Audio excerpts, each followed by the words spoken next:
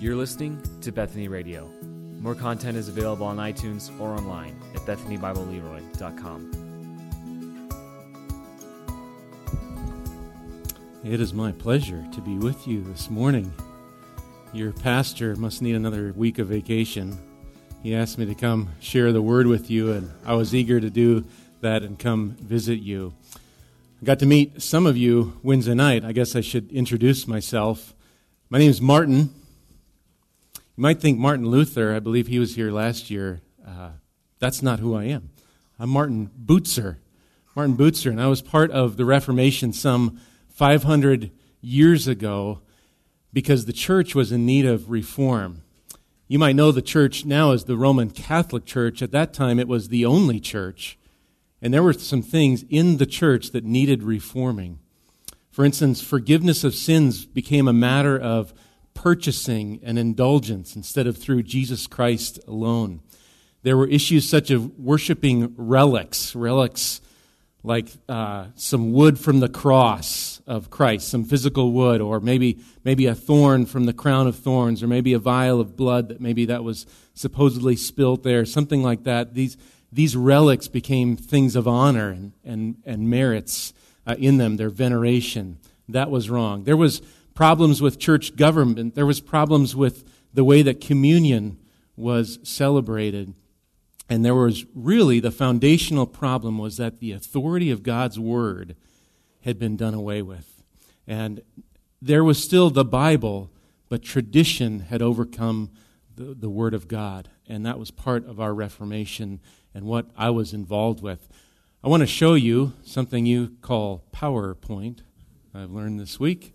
These can sum up. I showed these on Wednesday night to those that were gathered, but these could sum up, although maybe at the time we wouldn't have used them, but they sum up really what the Reformation was all about. And the first one is really at the heart of it that I mentioned, the Word of God. Sola Scriptura. That is Scripture alone. We base our belief, there are creeds and confessions, but all of it is based on the Word of God. And that Word of God leads us to see that it is God's grace alone that is our salvation. From beginning to end, His grace, not our merit, but His grace. And that grace comes as we put our faith, not our works, but our faith and our trust alone in Christ alone. Solus Christus, Christ alone. No pope, no indulgence, Christ. And we find Christ in the Word, and so all this is to the glory of God. Soli Deo Gloria, to the glory of God alone. And I was thankful just to be part of what's now called the Reformation. I want to explore that a little bit with you. I believe I've got a picture in there of myself at the time. I'd say pretty close, maybe. That's a pretty good shot. Maybe it was on a Polaroid back then, but that was me at the time, and you can get a picture. Well, I want to tell you some about myself this morning and hopefully also encourage you in God's Word. That's something I hear you read here and you study and you see as your authority, and I want to look at that with you. And so we're going to preach, and your pastor asked me to preach on Romans chapter 15, verse 13, if you would turn there. It's one short verse. I have written a whole commentary on Romans, although it's not translated into English and pretty hard to find these days, so I hear. But nonetheless, we're going to hear from God's Word this morning and also learn a little bit of my history along the way. I want to read from God's Word, the Word, from Romans chapter 15, if you find verse 13, where it says here, "May the God of hope fill you with all joy and peace in believing, so that by the power of the Holy Spirit you may abound in hope." Would you allow me to pray this morning in a prayer of mine from the day? Let's pray. Almighty, gracious Father, for as much as our whole salvation depends upon our true understanding of Thy holy word, grant to all of us that our hearts, being freed from worldly affairs, may hear and apprehend Thy holy word with all diligence and faith, that we may rightly understand Thy gracious will, cherish it, and live by it with all earnestness, to thy praise and honor through our Lord Jesus Christ. Amen. Amen. Well, my story began some 532 years ago when I was born on November 11th, 1491. Perhaps you're a student of history or a student of rhymes, and you know that Columbus sailed the ocean blue in 1492, 1 year after I was born, to give you a little perspective. I was born in a town called Sellestadt, south of Strasbourg, Germany. If you look up Strasbourg now, it's in France. And at the age of 10, my parents moved to Strasbourg. Not sure why they moved, and they left me in the hands of my grandfather till I was the age of 15. And at the age of 15, I joined a monastery, the Dominican order of the church, as a monk. And it was there I grew in learning, and I studied, and eventually I was sent to Heidelberg, Germany. And it was there in Heidelberg, Germany, where there was a man, the other Martin, who was setting ablaze the Reformation of the church at this time. And his name, again, Martin Luther. In Heidelberg, I got to hear him speak. I even got to have dinner with him and got to talk to him and ask him many questions. And he really impressed me, so much that I said Luther solved all objections. Not with the subtlety of Duns Scotus, that's a Catholic priest who would try to explain things in certain ways, but Luther came with the penetration of St. Paul, the one that wrote Romans 15. That's how Luther argued from St. Paul, and Luther's concise answers, drawn from the Word of God, astonished everyone. It was in fact his teaching, this teaching of Luther, that would lead to my own conversion to Christ around the year 1520, 21, in there. Well, later on in 1521, I actually tried unsuccessfully to dissuade Luther from going to the Diet of Worms. And that Diet was an assembly gathered to have Luther recount what his theology and his books had been. And I tried to dissuade him from going to that. Of course, if you know anything about Luther, he didn't listen to me. He went on his own. And I actually happened to be in attendance at that place. Do you remember where his most famous speech, "Here I stand," where he said, "My conscience is captive to the Word of God"? Do you hear the theme of the Reformation and the Word of God? And so I was there to even hear him at this famous trial. The year 1521, it was a big year because it's also the year that I was able to get my monastic vows absolved, which meant that I could marry. And marry I did. In 1522, I married my first wife, Elizabeth Silbersny. Some of you met her on Wednesday night. She was a former nun. And we would have many children, some 13, it's supposed. I would have known then. It's gotten a little foggy now. But she actually died in the year 1541. She died from a plague along with 4 of our children. It was quite a time of upheaval when all this was going on. Though I pastored in a few different places in Germany, it was while I was in Wissembourg that the bishop actually there, he excommunicated me from the church for preaching. Why? Preaching the doctrines of Luther, and because I was married. It was a no-no for the clergy at that time. And so in 1523, 500 years ago, in fact,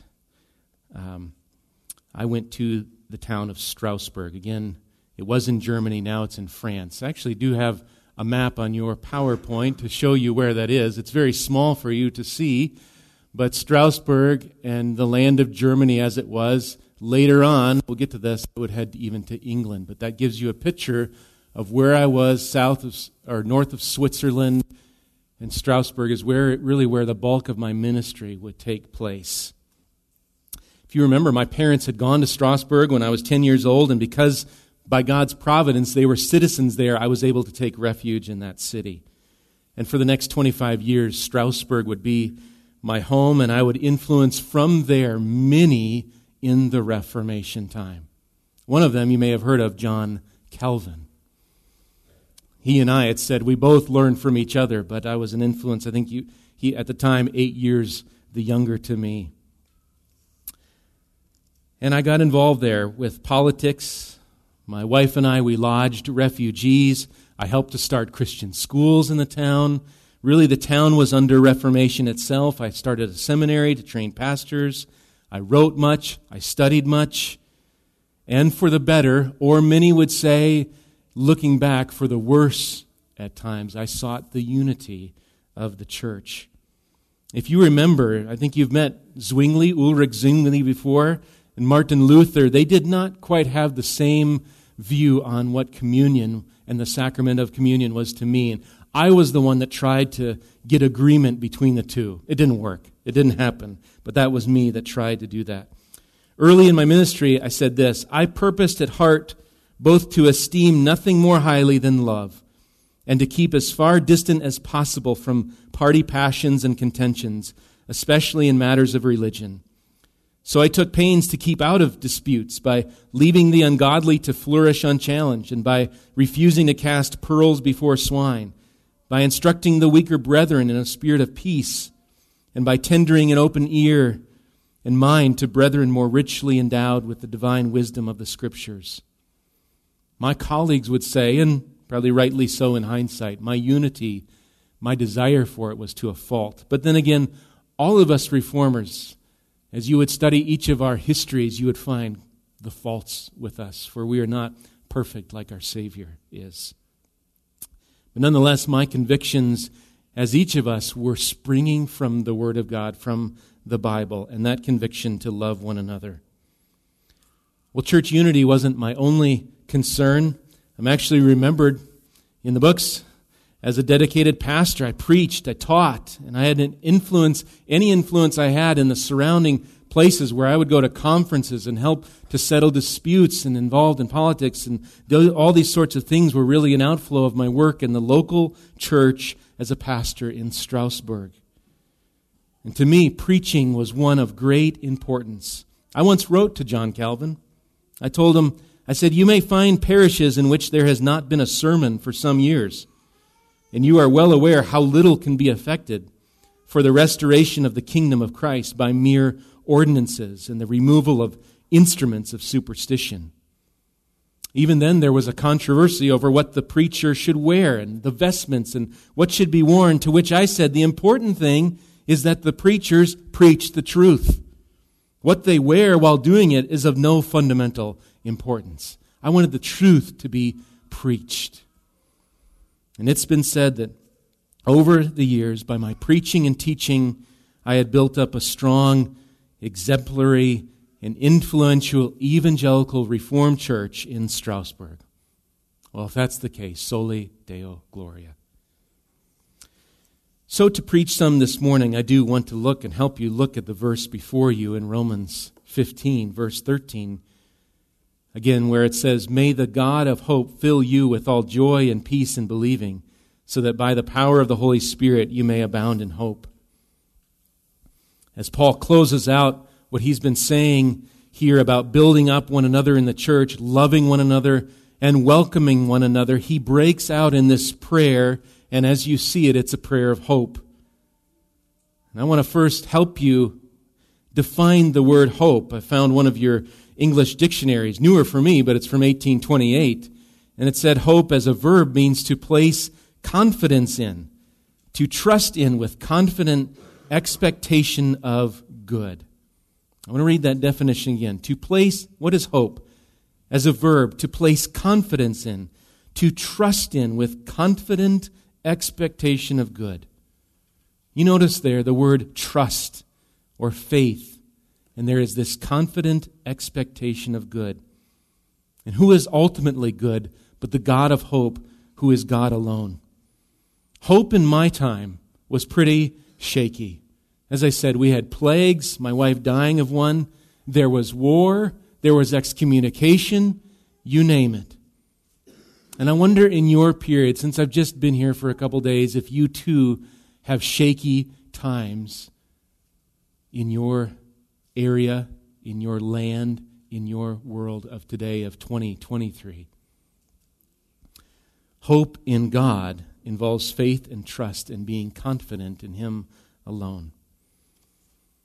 But you might ask, what does faith or what does hope here in this particular verse have to do with everything that's come before it. It seems like Paul's been talking about building one another up and loving one another, and there's the Jews and the promises to them, and there's the Gentiles, and their hope is in Christ. And what does this last verse have to do with loving one another? Well, I want to read a little portion from a little book that I wrote in the year 1523, and the book's title is Instructions in Christian Love. And I think what I wrote there has a tie to hope and faith, and the result of faith and hope, and that of loving others. Listen to what I've written in the past, where I said, only faith can therefore detach us from ourselves and make us give ourselves over to God the Father as children. When we have thus become true children, our highest concern must be to follow the will of this dearest and best of fathers, and in all things to live according to his law. And all this is fulfilled if we follow the single word, love thy neighbor as much as thou lovest thyself. As soon as we yield in this to the Father, we completely give ourselves to the service of all men, for the joy and glory of our heavenly and dearest of all fathers. This is easy for all those who have true faith. Why? Because faith brings with itself the spirit of children. The Spirit of God, which witnesses to our spirit that we are children of God. And if we are children, then we are also heirs, heirs of God and co-heirs with Christ. If we acknowledge and hold ourselves as children and heirs of God and believe ourselves such with certainty, and nothing is more certain than what we believe on the Word of God, we must also acknowledge and hold as the most certain thing of all that we possess and shall receive all necessary things. Only the certainty of being children and heirs of God can give the security of already possessing what is necessary for both the present and the future. Only true faith can put the heart at peace. For faith brings self-denial, a dedication of self to the service of other men, forgetfulness of self, and living wholly for others to the glory of God. If faith is not such, then it's not true and legitimate faith. It is dead faith. It is no faith at all. And the word of St. Paul is clear. He says, you might recognize this verse, by grace you have been saved, and that not of yourselves. It is the gift of God, not because of works, in order that no man may pride himself on them. For you are his work, created through Jesus Christ for good works, for which God has in advance prepared us so that we may walk in them. We can see how clearly this saying states that if we believe, we are through faith blessed. That is, assured of all the necessary things. This does not happen because of ourselves and our own good deeds, but simply by our accepting everything as a gift of God's grace. We are indeed the work of God, created through Jesus Christ for the accomplishment of good deeds. Do you get what it is I'm saying here and what I've said? This verse before you even, Romans 15 verse 13, and the hope it implies and with its faith, it will overflow with that hope and that faith and a sure God, having met all our needs, it will overflow in love towards others because everything we need has been supplied by God for us. Everything. I might enjoy my brother or sister in Christ. I might enjoy them caring for me and what they can do for me or treating me well. But I am so free to love them and to love others when my hope is in Christ alone and my faith is in Him alone. And I realize I've got everything I need. And then I can freely love because I'm not depending on anyone around me for what I truly need, which is all found in Christ. All of my hope is in God and not in man, and that frees me to love others. I want to help you look just a little bit more at this verse. And you see here the joy and peace that come from faith. Joy and peace in believing. They're the byproducts of faith. It's really a mark, joy and peace, of those in the kingdom of God. Paul wrote elsewhere in Romans 14.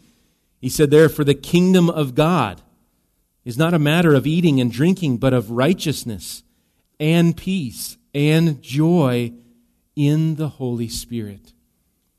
Which brings us really to the last line of your English version of the Bible, so that by the power of the Holy Spirit you may abound in hope.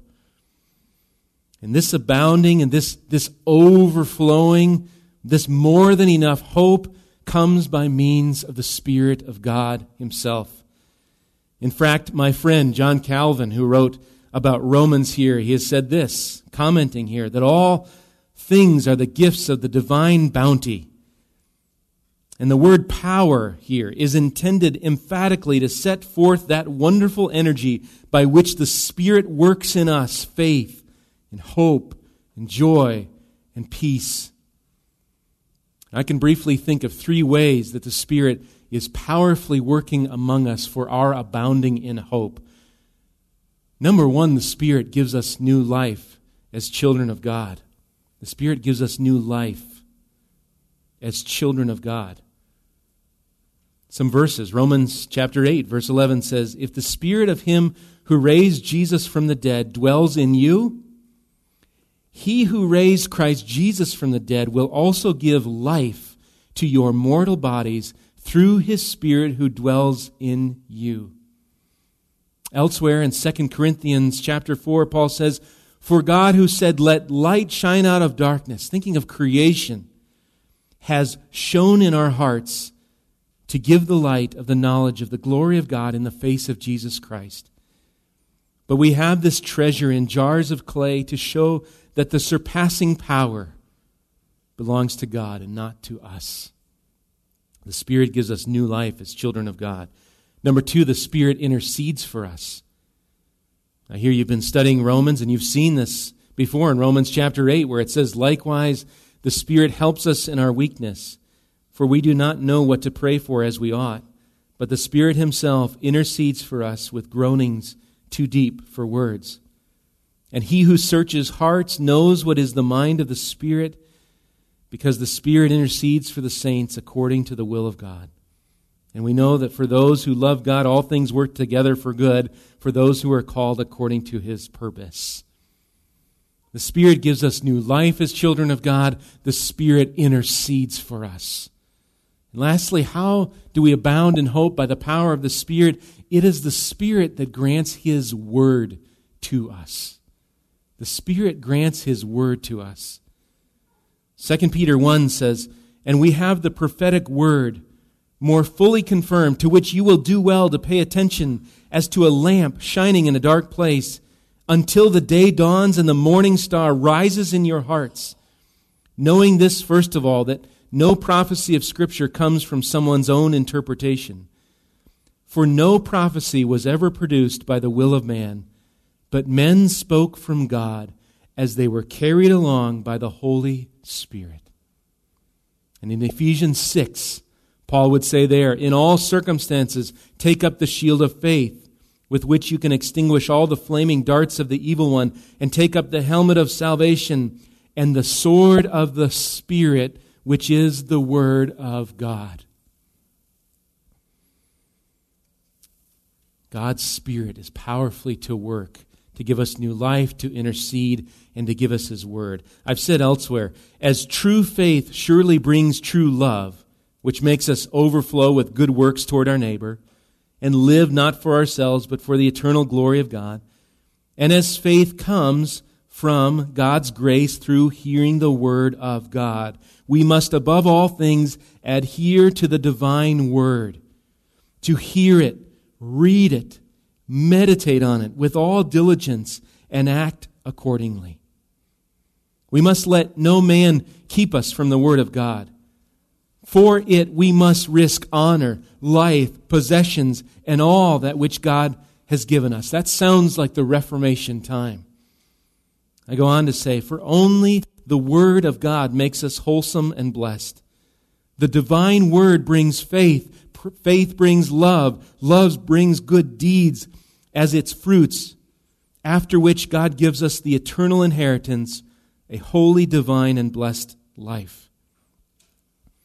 And elsewhere regarding this Word of God, I have said, Since all sicknesses and weaknesses in the Christian life stem from the weakness of faith, and faith comes from the Word of God and is strengthened and encouraged by it, all strengthening of the weak and ailing sheep depends on the Word of God being faithfully set forth to them, and them being led to listen to it gladly and have all their joy in it. Do you get a sense of my and the emphasis of the Reformation on the Word of God, this Word you have in multiple copies, I hear today, sitting before you, and the hope you have as the Spirit's written the Word to give us that hope? Let me then tie God's promises, which are found in His Word, and realized in Christ, tie them to hope. And I do this from Romans chapter 4, where it said of Abraham, it said there, in hope he believed against hope, that he should become the father of many nations. As he had been told, so shall your offspring be. He, that is Abraham, he did not weaken in faith when he considered his own body, which was as good as dead, since he was about 100 years old, or when he considered the barrenness of Sarah's womb. No unbelief made him waver concerning the promise of God, but he grew strong in his faith as he gave glory to God, fully convinced that God was able to do what he had promised. That's why his faith was counted to him as righteousness. So faith is connected to hope. And hope is that while we may presently live in trying and hard circumstances, shaky times, we can have faith, believing in the sure and certain promises of God found where? In His written Word to us. A Word written by the Spirit, as men were carried along by the Spirit. A Word that we understand by His Spirit to our hearts, and a Word preserved for us to this day by His grace. May we abound in God-given and empowered hope through His written Word.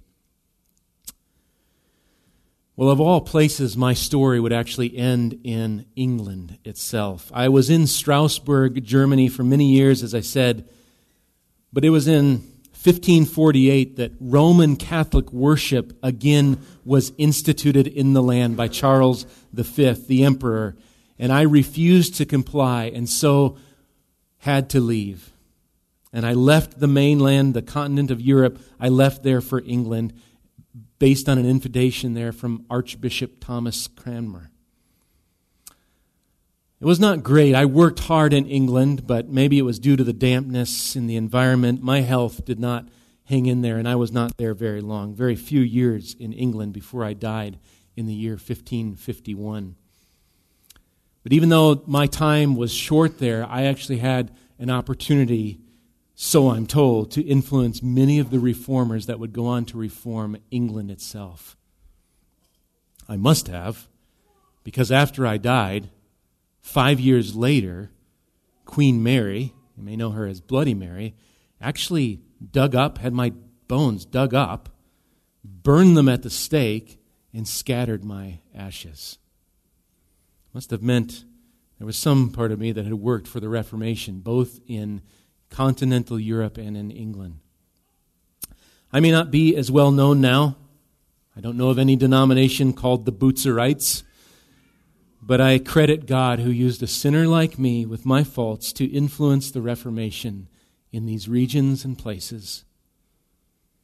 My friends, I want to leave you before your great singers come and lead you in that song of my friend Luther, "A Mighty Fortress is Our God." I want to leave you with something I wrote again back in 1523 and apply it to you some 500 years later. A blessing of sorts to encourage you along.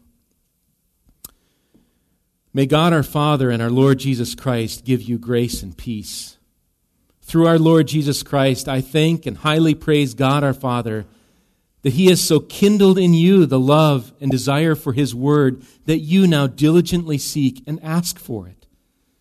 Indeed, righteousness and salvation come to us through the Word which awakens faith. Hence, St. Paul rightly calls the Word a power unto salvation to everyone who believes in it. Since you so eagerly listen to it, and so earnestly inquire about it, you are certainly born of God and constitute a true assembly of Christ. For just as a city which listens to the word of the emperor and keeps his commands belongs to the empire, so the kingdom of Christ and the true church are surely where the word of Christ is heard with such pleasure and observed with such diligence. As the word of God cannot return to him void, but must always capture some, it will not fail among you. And so according to the Scripture, I exhort every one of you not to live for himself, but for his neighbor. Since the kingdom of God consists not of words, but of power, may the Father of every grace grant through our Savior Jesus Christ that this perfect state may not remain a matter of mere talk among us. May the Father also make it so that you do not stop at these and other merely human suggestions, but devote yourselves to the divine Scripture, and as loyal sheep of your true and only shepherd Jesus, listen to his voice, so that you may therewith progress in faith, be perfected in all love, live not at all for yourselves, but for your neighbor, and through your neighbor, for Christ, and through Christ, for the Father Almighty. Praise and glorify him in eternity. Amen.